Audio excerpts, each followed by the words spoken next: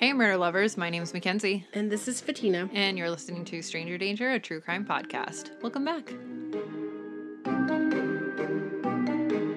All right, so we want to start off with thanking everyone that entered the giveaway.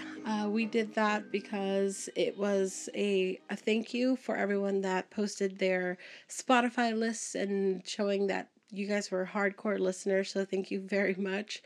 And the gifts, by the time this recording comes out, you should be getting them, so that'll be a fun little surprise in the mail. For those of you who live overseas. That's true. But I'm excited to see the masks and the bottles. Yeah, so make sure you post your pictures and tag us in it. Please do. Also, we have like this fun little highlight saved on our Instagram that saves all of your guys' photos that you tag us in if you're a giveaway winner. So like You'll be permanently stashed on our page, which is fun. I like to see those. Me too. Yeah, they're fun. All right. What else has happened since we recorded? Well, I posted the other day that the Zodiac killers, one of the coded letters that they wrote has been decoded. It literally tells me absolutely nothing. Will you tell the listeners, please, what you told me? Because I hadn't looked that much into it, so I didn't know what was decoded. So it wasn't like a groundbreaking, case-solving anything, right? No. Okay. So basically, when I read it, I didn't even realize that was actually like the decoded message. That's how That's how nonchalant it was. There was a lead that they were following up on about somebody that had called into a show and had claimed that they were the Zodiac, and that was a lead that they were following. But basically, this letter has said that is not them. So the decoding basically said, like, the person that called in wasn't me. I hope you're having fun chasing me. And something about living in paradise. And one of the reasons it took so long to decode is because paradise is spelled wrong. So they spelled it with a C instead of an S, and that really threw things off with the decoding. Sure. But basically it said that they were going to be living in paradise, and they weren't afraid of the electric chair because they were going to paradise, which I was like, fat chance.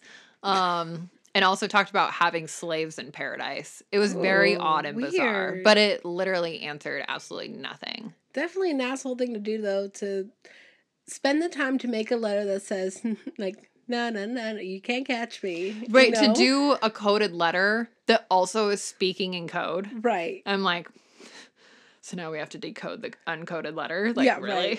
Right. I mean, it's something. Good win for from what I read, it was like just internet sleuths that did it, right? Basically, it's these guys that, are they program coders of some sort? Maybe. I think they do like coding. Yeah, sure. Basically. And it sounds like they kind of had like an automated program that was running different scenarios. Just I mean, it's like a computer program that's like running combinations. And I think it's kind of like some of those same like hacker type things where it's just running combinations until it ticks. Yeah. And so they finally, what has it been like? It's been a long time. It's been a couple decades. Yeah, it's been a few. And so now after all, which they haven't obviously been working on it this whole time, but they've been working on it for years. And it's one of the more problematic ones that has been written. And they're hoping now that they've got algorithm in place that they should be able to decode other ones. Yeah. Which would be really interesting to see. Can you imagine if I had that in my belt? I'd be knocking on FBI's door, be like, I need a job. Here's what I can do. I can decode the fucking Zodiac. Honestly, like, I don't know how that doesn't, like, secure you for life. Put that on a resume. Absolutely. Right? Skills. I decoded the Zodiac letter.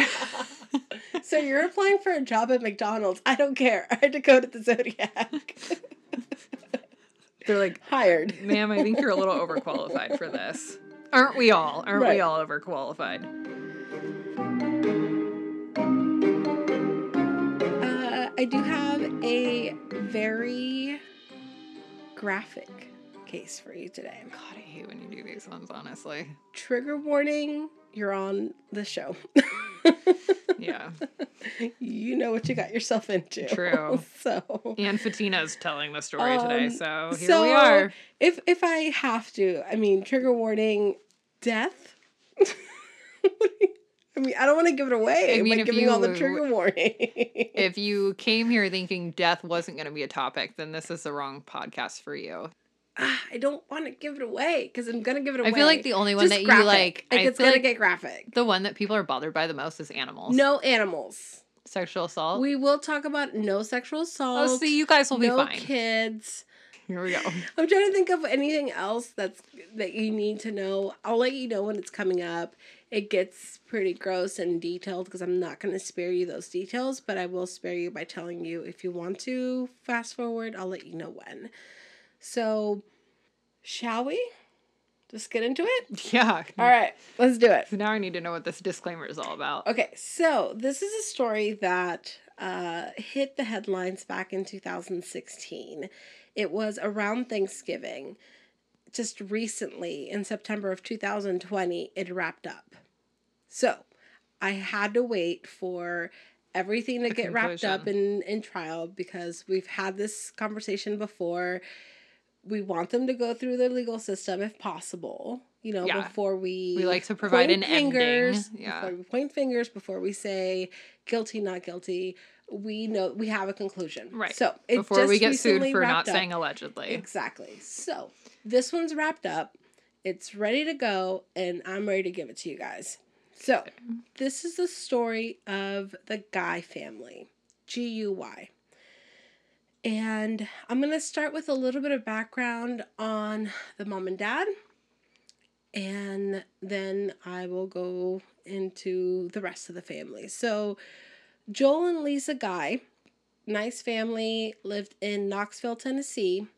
And although Joel had been previously married, he had been married with Lisa for 31 years at this point. He had three children from his prior marriage, all girls, or set of twins. And then with Lisa, he had one boy, Joel Guy Jr. Okay. They lived in Knoxville, Tennessee. He was a pipeline engineer, technician type thing. And earlier in 2016, they did a reorganization. He was laid off / retired early. Mm-hmm. The mom was an accounts receivable person, and that's what she had done her whole career. With that said, they had this son who was very, very, and I cannot emphasize it enough, very dependent on them. More than anything financially. Before they moved to Knoxville, Tennessee, he finished off his high school at a boarding school, a very nice, prestigious boarding school by choice. That's what he wanted to do. The parents already knew that he had a head and for all this, study stuff. He ultimately wanted to be a plastic surgeon. Wow. He ended up going to Louisiana State University. Mm-hmm. And by 2016, he had been in college for 9 years. Oy vey. 9 years. That's a long And he wasn't taking any doctorate type classes. So that was just his undergrad? Yes. Oh my gosh.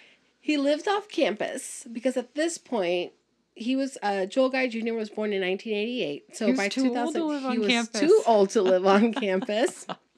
He did have one roommate, and by all accounts, he was a very reclusive type guy, kind that just went to school and went back home. His roommate said that he wouldn't see him for weeks at a time sometimes because he would just be in his room watching YouTube videos. Yeah. Okay. You would literally have to be going to school less than part-time all the time. He would spend a lot of the time by himself. And as far as food, bills, any other expenses that he had or any expenses that he did have were paid by his parents. Tuition paid by his parents. Wow, must be nice. At this point in 2016, when he was 28, he had never held a job. I really struggle with this concept because I'm like, how?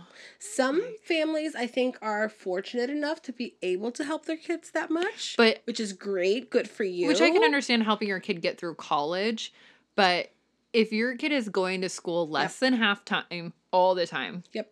I mean, he really was taking at that point, if you're in school 9 years, what are you taking? Credits. 9 to 12 credits? Right.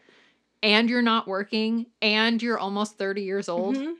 And even everyday finances like gas in the tank, food, all these things, his rent, his bills, they were all getting paid by him. Yeah. I would say at the very least, get a part-time job, start figuring out. Put something on a resume. Yeah. Exactly, that too. Get something going. By this time, Dad, Senior, because they do have the same name, so I'll probably just call him Senior and Junior at this point. Okay. So Senior at this point, earlier in 2016, had started his retirement process and was like, hey, Mom and I, or, him and Lisa were thinking, well, we should downsize. We don't need this big home anymore. All the kids are out of the house.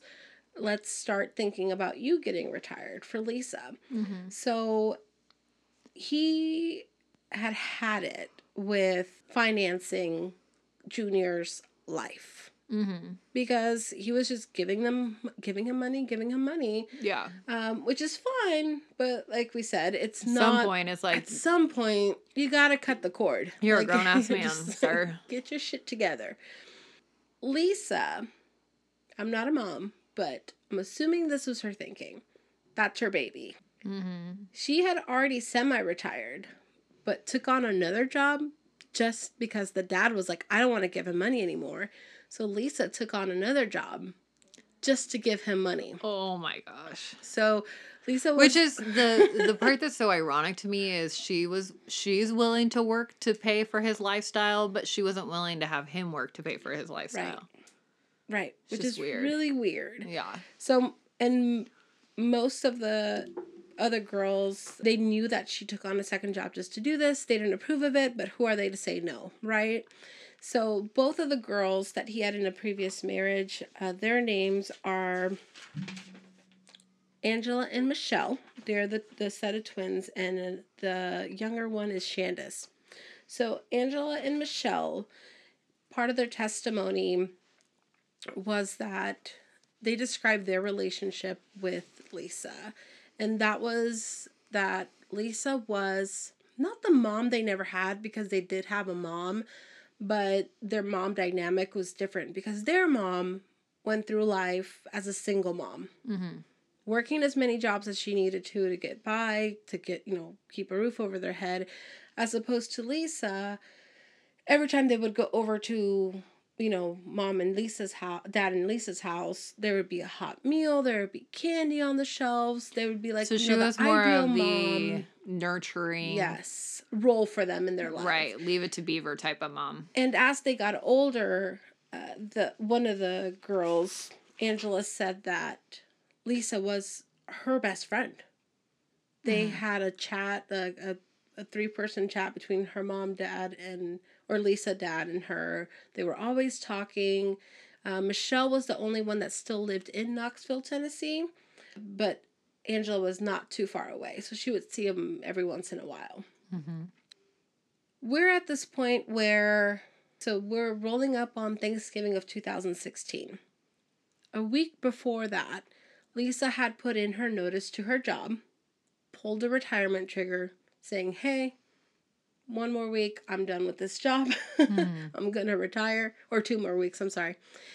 And so Lisa and Senior planned on telling Junior when he came home for Christmas break that, hey, we're cutting everything off. We're selling this house. We're moving to Segroinsville, which is another small suburb where they'll be closer to another daughter. Just for the grandchildren and whatnot. They're ready to downsize. They don't need that big a home. And we're going to cut you off financially. Right. Figure your shit out. Right. So that heavy conversation they planned on having in December. But earlier in October, one of the daughters had gone over for dinner, and the dad and Lisa had told her that they planned on having this conversation with Junior. That was just in passing. They told her this conversation. And somewhere down the line, Dad told Junior too, like, hey, you're going to have to start figuring stuff out. Mom's retiring, all this stuff. And he surprised them for Thanksgiving dinner. Both of the daughters were going to be there, but one of them, Angela, couldn't make it. So Michelle was there with her 3 kids. And they had Thanksgiving dinner. But what was really weird to her, a couple of things. When she came over, again, she was in the area. Her dryer was broken, so she sent the kids into the house, and she was lugging in a load of laundry to dry it off.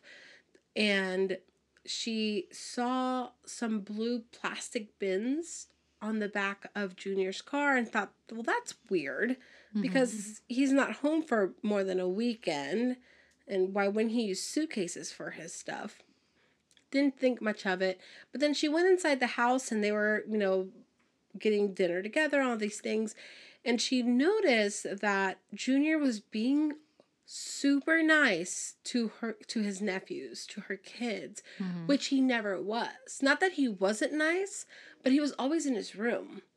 Any family event, anytime people got together, he would just go back to his room. He wouldn't come and interact with anyone. He wouldn't be a part of the celebration or whatever was happening. And he even went as far as like bringing out some old toys that he had because his mom had kept his room intact while he's been away at college for 9 years, and was giving his nephew some toys. And so she thought that was weird, but hey, whatever. It's my brother and he's being nice to my kids, right? Yeah. They take a family picture together. And Michelle says goodnight. She leaves with her sons. Shandis, who normally talked to her dad at least once a week, thought it was weird that she hadn't heard from her dad that Sunday after Thanksgiving. And then she thought, well, that's weird because it's her birthday. So it was her birthday on top of the weekly call that she didn't hear from her dad. So she thought that was weird. And so she called her local sister, Michelle, was like, hey, have you heard from mom and dad? I haven't heard anything. She waited till Monday to call Michelle. Be like, hey, I didn't get a birthday call from dad. I've been calling them, go straight to voicemail. The texts are not answering. What did I do? Did I piss them off? What's happening? Right. And Michelle, being a school teacher, was like, you know what? I'll try to text them. If they don't answer, then I'll swing by after school. She never got the opportunity to do that. Midday, she got a call from the detective saying, please come meet us. We have found some bodies at your parents' house. So, I'm working a little backwards here. Because that same day, before the cops discovered the crime scene, Lisa's coworker or boss called into 911 saying, hey, this is not like her. She's not answering calls. She's not answering texts. We had a lunch today in her honor for her retirement today, so we knew she was coming in, and she never not comes in and doesn't call or something. Right. So the cops go and do a welfare check. Couple things. So the cops show up, and 2 cars are in the driveway. The house is locked. The cop knocks, rings the doorbell, doesn't get an answer. He goes and looks in the back, to the backyard. He sees a dog house. He whistles to see if he gets maybe a dog's reaction. Owners, if you hear your dog barking, you're going to come out. Nothing. But at this point, there's not much going on. So no reason to be suspect of anything awry. So they leave. They did their welfare check. And then a couple hours later, when Lisa has still not showed up to work, and this is by the time that her lunch is supposed to be, the boss calls again, and she's like, hey, what came of that welfare check? And she's told, there was nothing to raise suspicion, so the cop did a welfare check, and then she's like, no, listen, you have to go check again, because this is not normal. Right? This is not normal for either of them. So this time, the department sends the same cop and then also sends a detective. And then the detective, being the detective that he is, he noticed there's a for sale sign outside on the front lawn. The 2 cars are there, but no one's answering. And then they go through the back gate, which is open, but they go into the back porch and they see that the back door to the house, where the knob should be, there's just a hole. And in the body cams, you can see that the cop's looking at the detective in the door, the detective looks down to look through the hole where the knob would be and feels heat and smells chemicals. So he's like, that's weird. So he goes out to the front again, and as he's thinking, he calls the number of the realtor that's on the front, on the sign. And he asks, hey, if this house is for sale, do you have a lockbox with a key? Shouldn't there be one? She's like, yeah, there should be one on the back door. And he's like, there's not even a knob there. So the realtor suggests, if their cars are there like you say they are, look to see if there's a garage door opener. Everyone knew that Lisa used the garage door as her main point of entry to her house anyway. They go into one of the cars, into Lisa's car, and the car's open. They pop the door from the garage remote that's in the car. Everything looks good in the garage. There's no cars in there because the cars are out in the driveway. The door from inside the garage leading into the house is open. So the cops at this point, they both draw their guns and they begin announcing themselves that they're there to do a welfare check, right? So they're starting to clear the house. They're going room by room. Things are a little off, but not too bad. They walk through the kitchen. There's a woman's purse on the table. There's her wallet. There's a hammer on the table. There's a big old pot a big pot on the stove, and the gas is turned on, like the fire is going on. So it's simmering. It's really low. The only way I can describe this big old pot, it's like it could feed a football team. It's like a tamale making pot. It's so big. I don't know what else. How do you describe that? I don't know. It's a huge pot. Oh, like the type you would put like a turkey into? Yeah, like a stock pot type of thing. Okay. They're like, that's weird. There's food on, there's just pot on the stove. And they keep walking through the house. You can hear this dog in the background barking, going crazy. But he's not coming to them. So at this point, they're like, well, okay, well, we're going to keep checking for humans. Yeah. So we'll find this dog eventually. Right, eventually. He'll lead us to him. But they keep walking through the house, and this is all on body cams. So I'm just detailing what their walkthrough was like. So they're walking through the house. The house is really hot. Thermostat is set to 90 degrees. There's a second floor. They go up the first flight of stairs. They have a landing, and then there's a second flight of stairs. And by the time they get to the second landing, there's a baby gate or a doggy gate on the top of the stairs. And there's blood splatter right there. Obviously fucking weird, right? Yeah.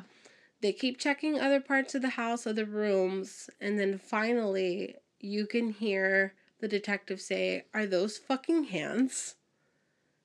And they're like, "We have to get out. We have to clear the house. We have to get out." And call for backup. There was a pair of dismembered hands that they found. Oh, no. So, I failed to mention, in the foyer? Depends on how fancy you are. Foyer. I always say the foyer. In the foyer of the house, there was groceries and perishables. That hadn't been put away. That had not been put away. In Lisa's car, there was still some groceries and perishables that had not been put away. Okay, so here's where it gets even shittier.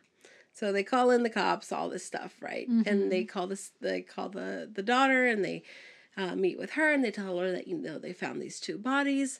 Do you know who's been in the house? Yeah, Mom, Dad, and my stepbrother, Joel Jr., and so they immediately start looking for him. And I don't know the specifics of this, but it's supposedly while the cops were securing the scene, he drove by and saw them and fled again. They caught him pretty quickly, though. So whose bodies have we found at this point? Or are you leading up to that? No, it's Mom and Dad. Okay. It's Mom and Dad. I wasn't sure. Well, the hands are Dad's. Okay, got it. Yeah.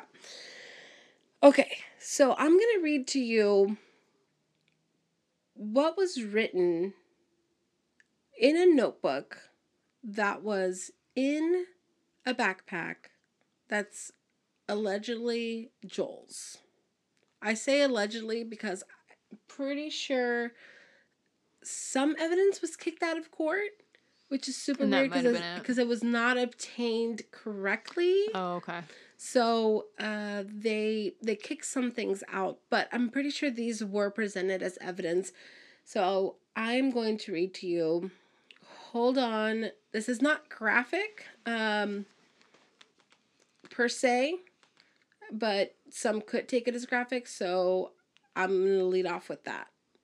So I'm going to read to you. No, it's not a manifesto, but it's a list of things for what a dumbass thinks he needs to get away with murder. Emphasis on the dumbass. Okay. Okay. Got it. So. It's like a moron's how-to guide or something? Exactly. Okay. So the first thing on the list. Get killing knives. Quiet. Multiple. Get killing knives? Uh-huh. I'd like to know how you go shopping for that. Non-killing knives. Excuse me, where are your killing knives?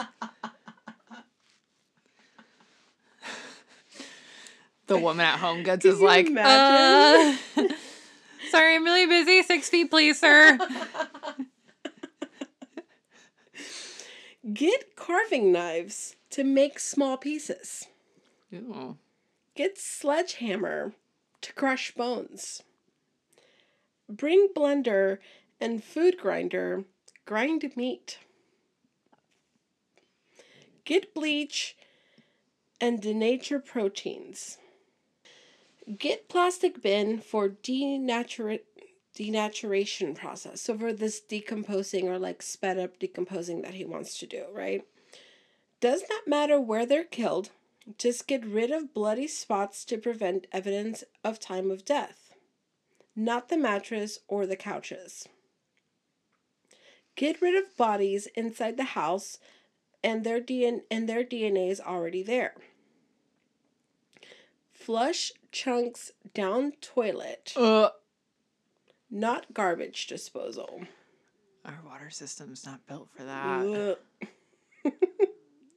Get plastic sheeting for disposal process. Get hollow point bullets just in case. He crosses that out and then he says, will be seen buying bullets. Just use computer room gun.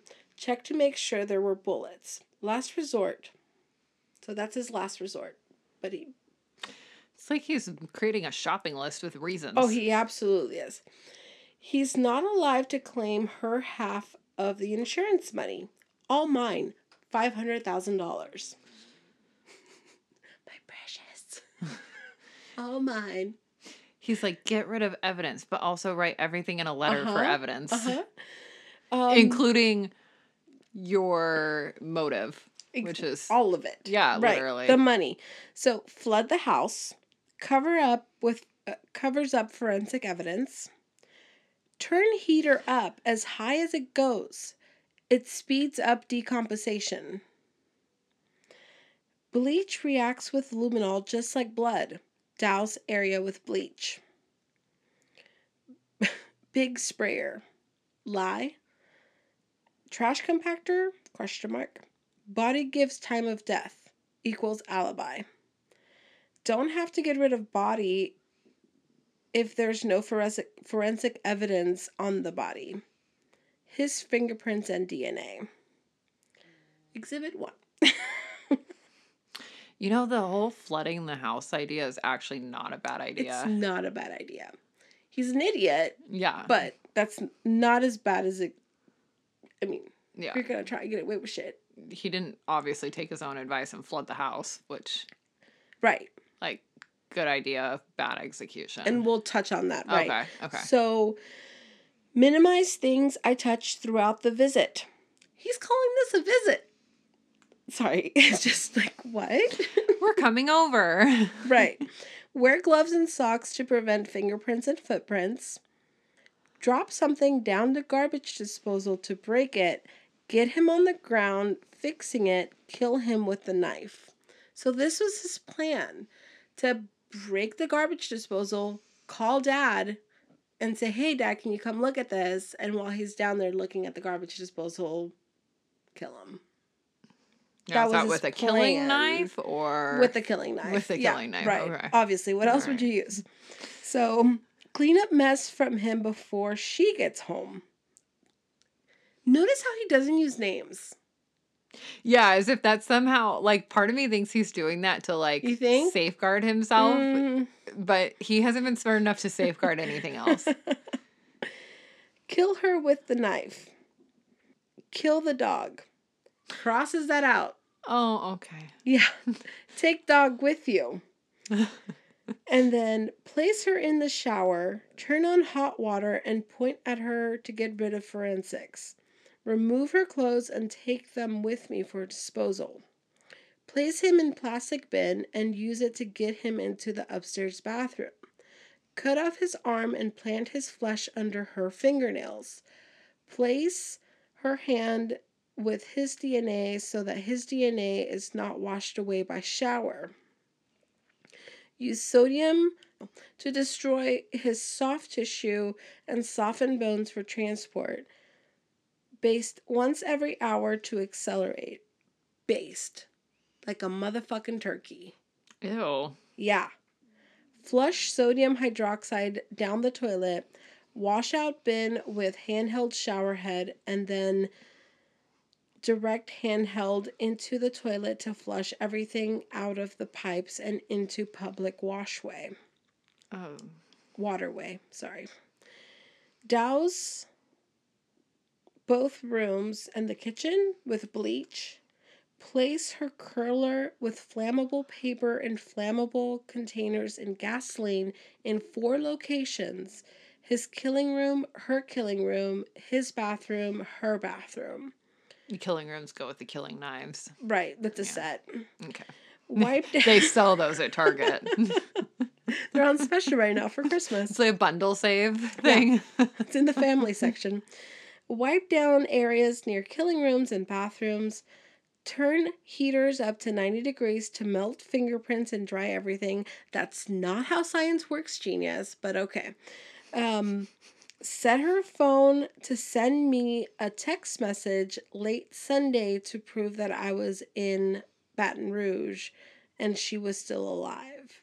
Leave through front door and wipe down doorknobs. Timer for flammable set for Friday at 10 a.m. Sunlight masks fire, but not smoke. Call into work so they can't report it. And then he goes on to list their assets. Oh, okay. Yeah. So he was like, if you complete this list, this is everything this you is will your prize. Get. So her life insurance, $500,000, possibly more with double indemnity, ? With him missing / dead, I get the whole thing. All her other assets are joint. Go to him if missing, unknown if he is dead. And his assets includes all joint property if missing. When he gets all joint property, also gets joint payout. Knoxville house. Homeowners insurance, possibly, but probably worthless after fire or flood. They owe $100,000. The Sergoinsville house, appraised at $400,000, worthless with Renee on property. Renee is his aunt. Okay. And her car, his SUV, his boat, his old truck. Not paid for and paid for. So he's listing out what his potential payout is if he is able to go through all this. Right. So we don't know exactly what happened because he did not take the stand. But here is the state's theory. There's surveillance video of Lisa, the mom, at Walmart earlier that day, buying a full list of groceries. So there's cameras of her coming out. But while she was at Walmart, the theory is that he was at home with his dad. Potentially, dad was working out. They had a small little workout room where they had like a weight machine or a Bowflex. But, sorry, the theory is that he did something to the garbage disposal and was like, hey, Dad, can you come check it out? And Dad was like, no, you figure it out. You broke it. You figure it out. Dad's like, I've had it up to here with you asking me to do things for you. He's like, I'm hitting my stride. Grow up. You won't pay your own bills? Fix your own garbage disposal. No shit. And he was like, fuck, now my plan's spoiled. But actually, it was. List. But actually, it was. Yeah, because his whole entire list is contingent on Dad coming downstairs and putting himself in a position where he'd be bent over, looking away into the garbage disposal, and he would whack his dad? Or... I literally have this image of him with his list and being like, okay, now what? Shuffling through the papers, plan B, plan B. And it doesn't say what to do if the answer's no. The evidence leads that then he must have gone upstairs to where Dad was in this workout room, because the Bowflex was sideways and thrown about. There was evidence of just a struggle in that room. Once the cops got there, it's in that room, that workout room, where they found Senior's severed hands laying by themselves in a corner. Senior's clothes were in a pile in that workout room. Workout shoes, his workout clothes was all in a pile because he had completely undressed him. I feel like this wasn't part of the plan. I don't think so. Yeah. And then he cut his dad. We don't know what tools he used for this specifically, but for Senior, he stabbed him 42 times with his killing knife. Ouch. Yeah. He punctured the lung and the liver. He cut his hands at the wrist. He cut both of his arms at the shoulder. Cut him off. Cut both of his legs at the hip. Ouch. And from that leg, he also removed the right foot from the ankle. Okay. Now, we don't know if the dismemberment of the dad happened after, but he didn't have that much time from the time that he probably attacked his dad to when Lisa got home. Mm-hmm.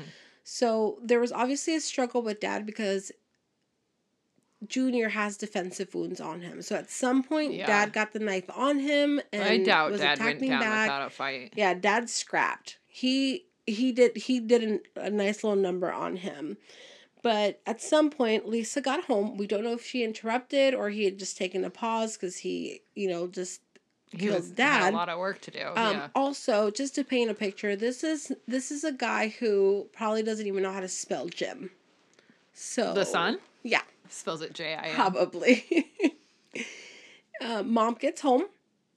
Obviously comes in the front door because there's a set of groceries in there, which included ice cream and meat. So we know she didn't get past that foyer. Yeah. Foyer.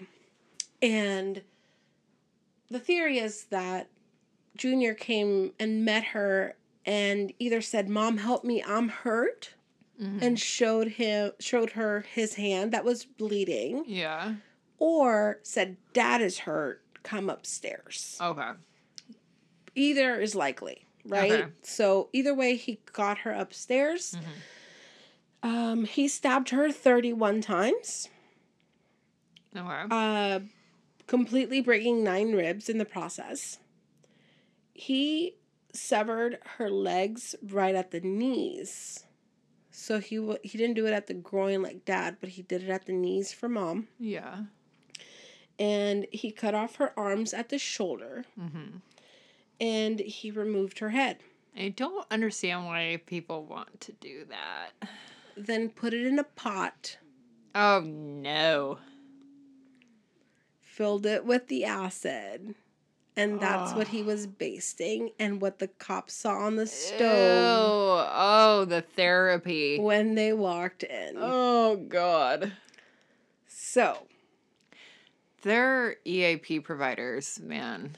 He put his mom's head in a fucking pot and was planning on cooking it till it was bone, I'm sure.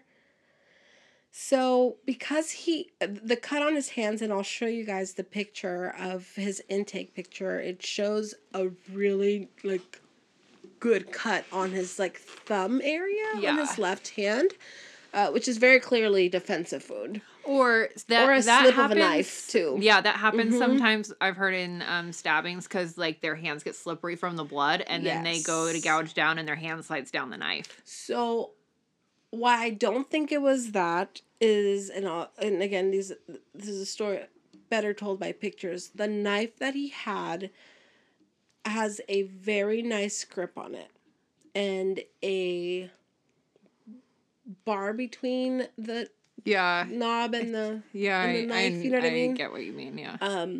So to prevent slippage. Yeah. Right? So because he's so hurt, poor little baby Joel runs over to Walmart. Mm-hmm. The same Walmart that he had that his mom had been in earlier.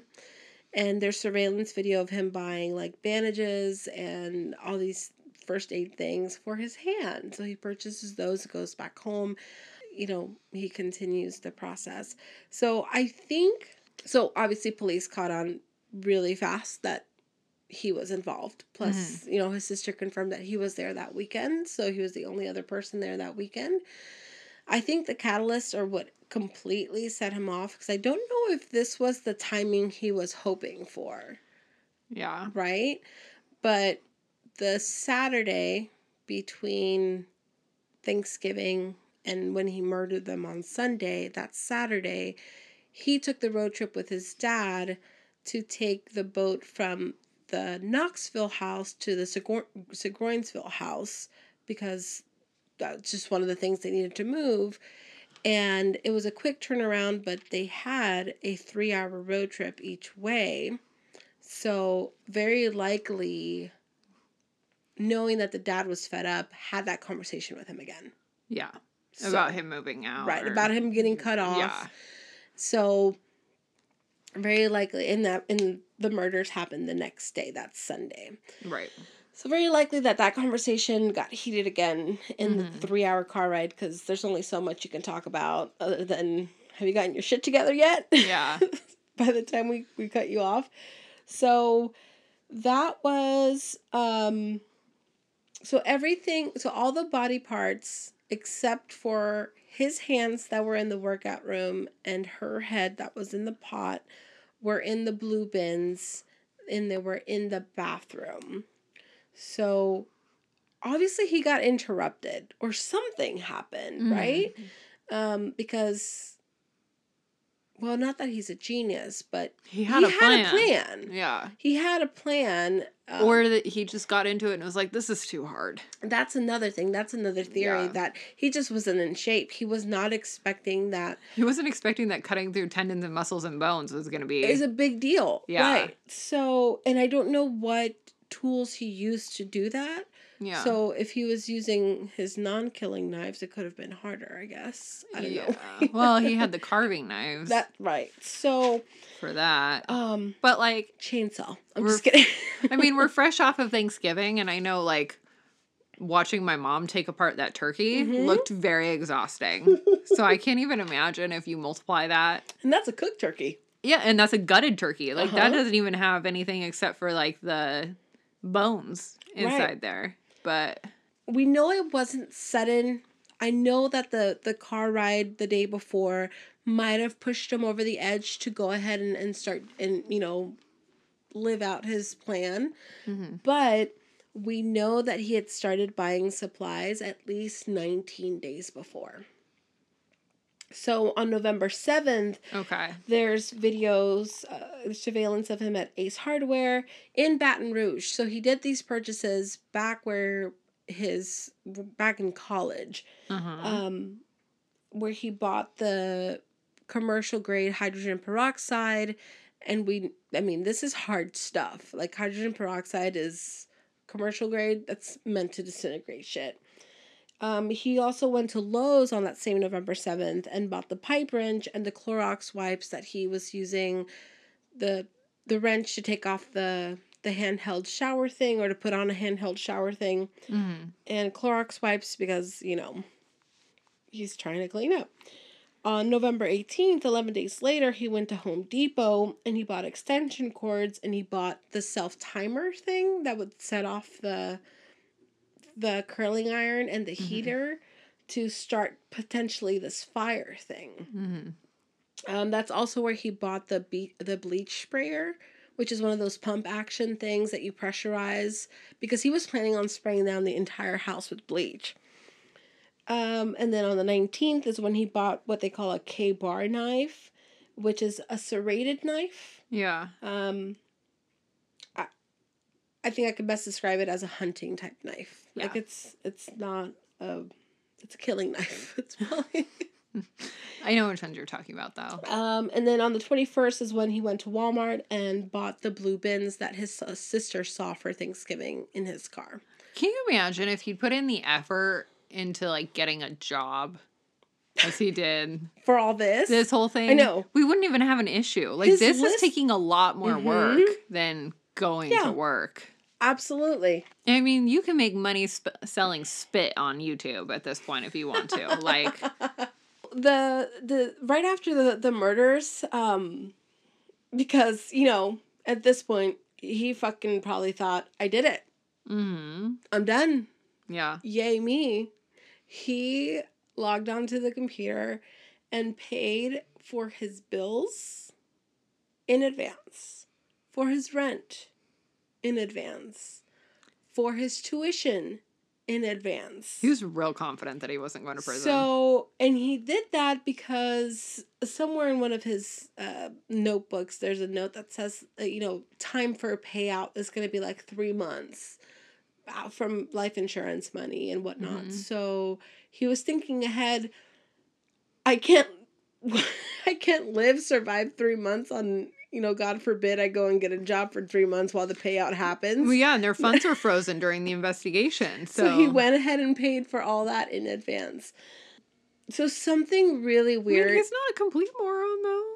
I mean, no. Like, I wouldn't have even thought about that. I would not have even thought about that. Of, like, the time fact lag. That their funds would be frozen. He would have to wait a long time for the payout. Yeah. So before they freeze their funds, to pay all your bills. That's true.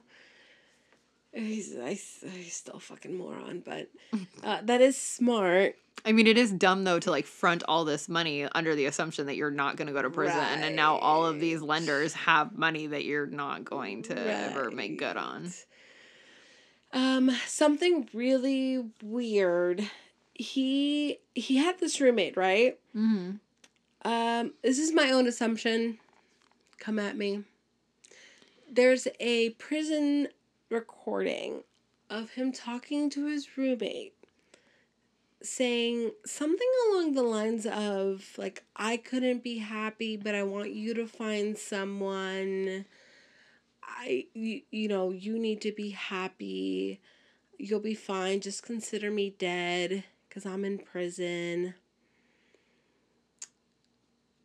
There might have been a romantic I was going to say that there. Sounds like... That's not something you say to your roommate. No, it's not. So, it was weird in that sense. Obviously, we know he was socially inept, so he didn't have... There's no mention of girlfriends or anything. My own thinking of it is maybe he had a lifestyle that he wanted to keep up for this person. Yeah. Keeping the house paid, keeping the bills up. I don't know if that's something that this person became accustomed to, or just maybe he was lying about how he was getting his money and whatnot, you know? So that's just one of my theories on there. But we know the motive was money. Yeah. 100% financial motive. Mm-hmm. Nothing else. I mean, he said, all mine, $500,000. $500,000 to someone who doesn't work is a lot. Yeah. So, I mean, it's a lot to everyone. But, big chunk of change. So, he was brought in, I think, a couple days later, because I'm sure, cops are not going to just go and say, no, they're building their case, yeah. No, but he was arrested right away on the 29th. So 5 days after Thanksgiving, 2 days after the murders, he was arrested and brought in.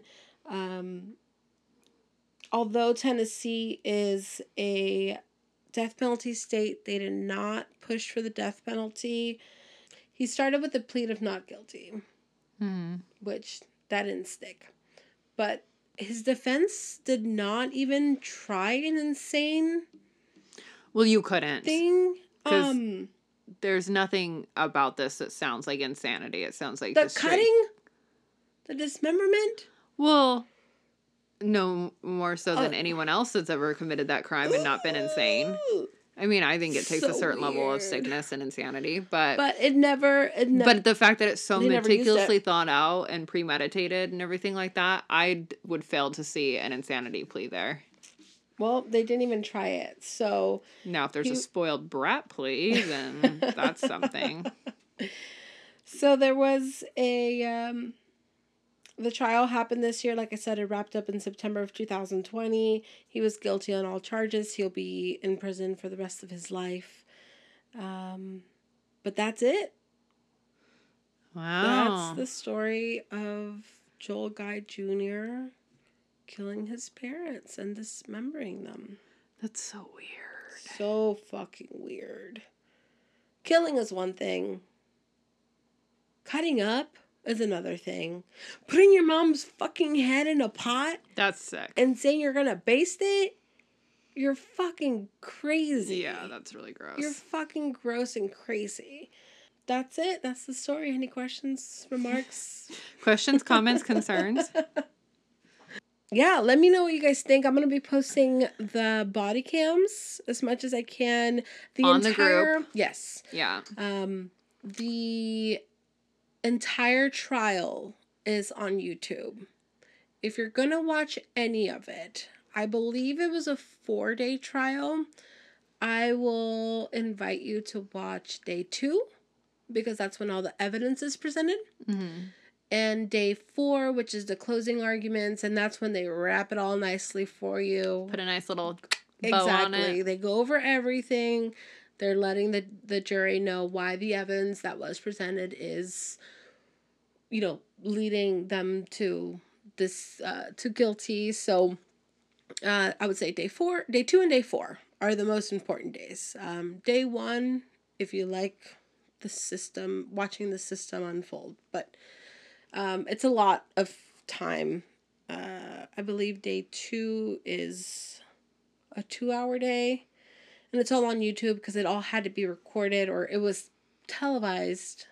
A, because of its sensationalism, and 2, because we're in COVID times, so there wasn't too much of a presence in the courtroom because of social distancing. So for family that would have normally wanted to be there, and couldn't be, they did that.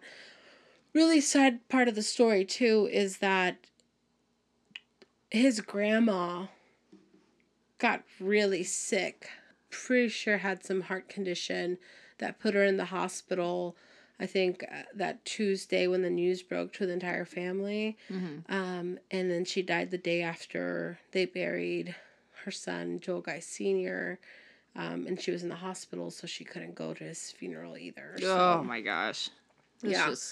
So family was torn apart. Yeah, I'll bet. All their impact statements, I invite you to watch those too. It'd be weird to give an impact statement about your parents or like people in your family plus the perpetrator being a family member. Yeah, that would be very weird. Absolutely. But they always thought he was weird. I think it's weird that we don't know much about his childhood. I would love to know more about his childhood, but if that ever comes up, I'll let you guys know. But what else is on the internet to show you guys? Lots of crime scene photos. I'll do the evidence photos just so you guys have them. There's pictures of the pot, which we could probably post because there's nothing gruesome in there unless you know what's in there. Yeah.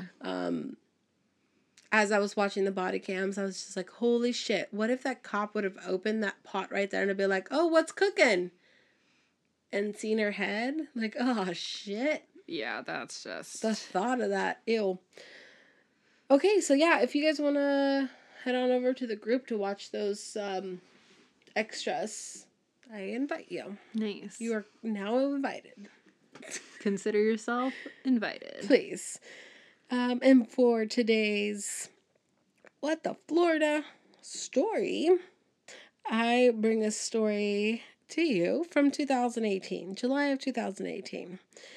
This man is a tourist. Mr. Coronado is a tourist on one of Florida's beaches, and he's walking down the boardwalk, and he is looking for directions with his friend, and they ask this homeless man for directions. I don't know to where, but apparently there was a fight, and the homeless man stabbed the tourist, and the guy goes to the hospital. This guy goes to jail. But what makes it a Florida story is that he was sniffing bath salts? Is that he had no hands. Oh my God. So the homeless man used his feet to hold a knife, and that's how he stabbed the guy in the arm. How? I don't understand. Was he in a wheelchair or something? I have no idea. I don't even understand the logistics of that. He was holding the knife. You really have the advantage feet. here. Yeah, Like, he can't run and stab at the same time. Sorry. You just don't get it. All you had to do is take one giant step backwards. Oh my gosh. So yeah, this guy got stabbed by a guy with no arms. Is that the headline? Man gets stabbed by a man with no arms. Yeah, homeless man, armless man gets charged with stabbing a person. That's hilarious. Oh my gosh. All right. Alrighty. We have been getting recommendations for our WTF segment, so if you would like to send any of those to us, there's a few ways you can do that. You can follow us on Instagram at A Stranger Danger Podcast. You can email us astrangerdangerpodcast@gmail.com. You can find us on Facebook, Stranger Danger, a true crime podcast, and you can join the group where you can see all the extras at Stranger Danger, Murder Lovers. And you can find us on Twitter using SD True Crime Pod. Thank you so much, you guys. Thank you. Bye-bye. Bye.